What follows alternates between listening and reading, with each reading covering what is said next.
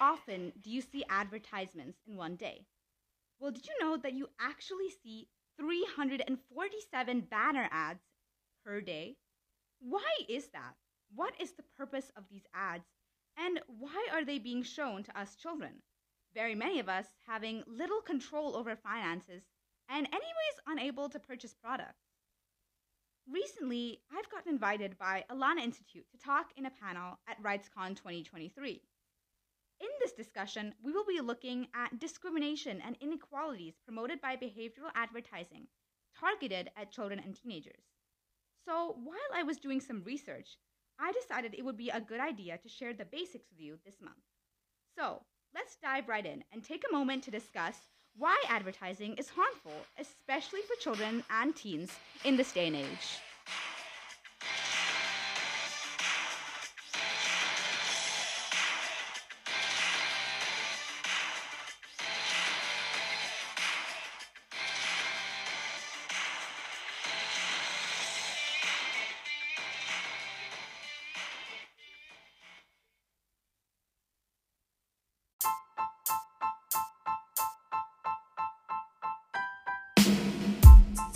Welcome to another season of The Right Angle. The impact of conflicts, natural disasters, and climate change along with COVID-19 have affected 1 in 4 children worldwide, leaving many without access to education and protection. This has put many at greater risk of disease, violence, and exploitation.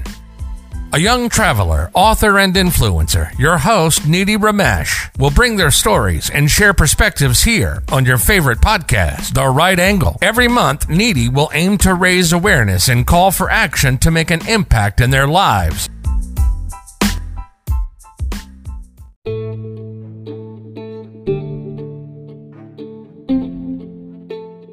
Hello, and welcome back to The Right Angle. I'm Nidhi Ramesh, your favorite host here on your favorite podcast, The Right Angle. Before we get into today's episode, let's quickly take a minute to define what advertising and advertising specifically to children really means. Advertising aims to put a product or service in the spotlight in hopes of drawing attention from consumers. It is typically used to promote a specific good or service, but there are a wide range of uses, the most common being the commercial advertisement. The idea of advertising to children means that these promotions or products are specifically aimed at children. Even though, in accordance with the legislation, children cannot perform acts of civil life, such as buying a vehicle or signing a contract, they are approached directly by advertisers as full consumers. This is why it is very important to know the dangers of advertising and how it very negatively affects us kids. Children are in a development phase, and due to this, they are not capable of understanding the persuasive character or ironic connotations hidden in advertising messages. When they are young, they do not even know how to distinguish advertising from media content. Until about 8 years of age, they mix fantasy and reality. For example, when a commercial interruption occurs during their viewing of their favorite cartoon, a child less than 4 years old does not even understand that the program has finished and an interval commercial has started. Even after a child is able to make such a distinction, it is only until approximately 12 years of age that they have the ability to understand the persuasive character of advertising. Many parents and guardians might not even realize this fact, but not only does marketing know this very well, but continually looks for ways to take advantage of the vulnerability of children to boost sales. Since children depend on adult example to construct their own identities, the greater part of messages contain testimonies of children and famous adults. Also, because of the fact that children love toys, they are generally linked to the industrialized food or sandwiches in snack bars. And even when messages are directed at adults, they usually use visual appeal to draw children's attention. The focus is to reach out to them, so they become sales promoters before their parents and guardians.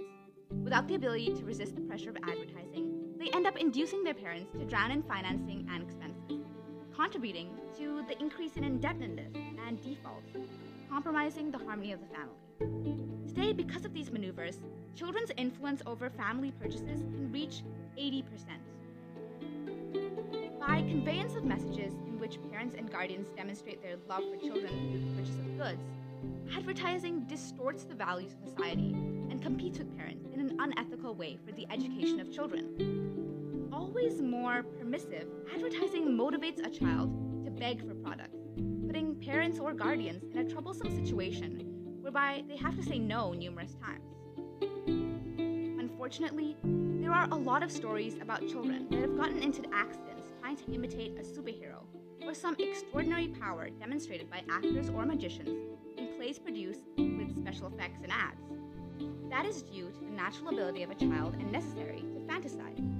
By mixing fantasy and reality, a child believes in what he or she is told. So much so that the caution "do not try this at home" is used more and more frequently. Nevertheless, it is known that by some natural psychic mechanism in all people, it is common for a child to suppress the word "no" in a message, perceiving the rest: "do this at home." There is no shortage of advertising that contains this type of risk to children. One example is the television commercial where a puppy, by the strength acquired from eating a particular type of dog food, makes a boy take a 360 degrees turn in a swing. Another example is a car commercial, where the car is driven by a baby in diapers. By the inconsequence these commercials demonstrate. Such messages do not appear to have been created and adopted by companies that state they are responsible. As well as that, teens process approximately 3,000 advertising messages every day. Most of them discreet and a good portion of them related to junk food and beverage consumption. Exposure to unhealthy food encourages teens to consume more junk, which increases the risk of obesity and associated health problems. Recent research has indicated that there's a clear link between the food and drink advertisements that children are exposed to and their food choices, cravings, and eating patterns. In the USA, nearly 75% of foods advertised to children are classified as unhealthy, while 50% of the allocated time for children's shows is occupied by food advertisements, none of which advertise fruits or vegetables.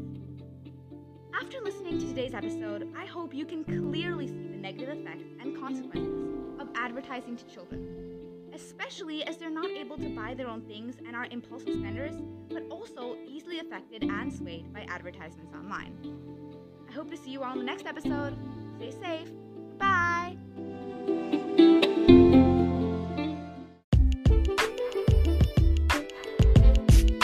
If you enjoyed this episode and want to hear more, please follow Needy on her Instagram, The Right Angle 08, and get all the latest in how you can join hands and be part of a positive change.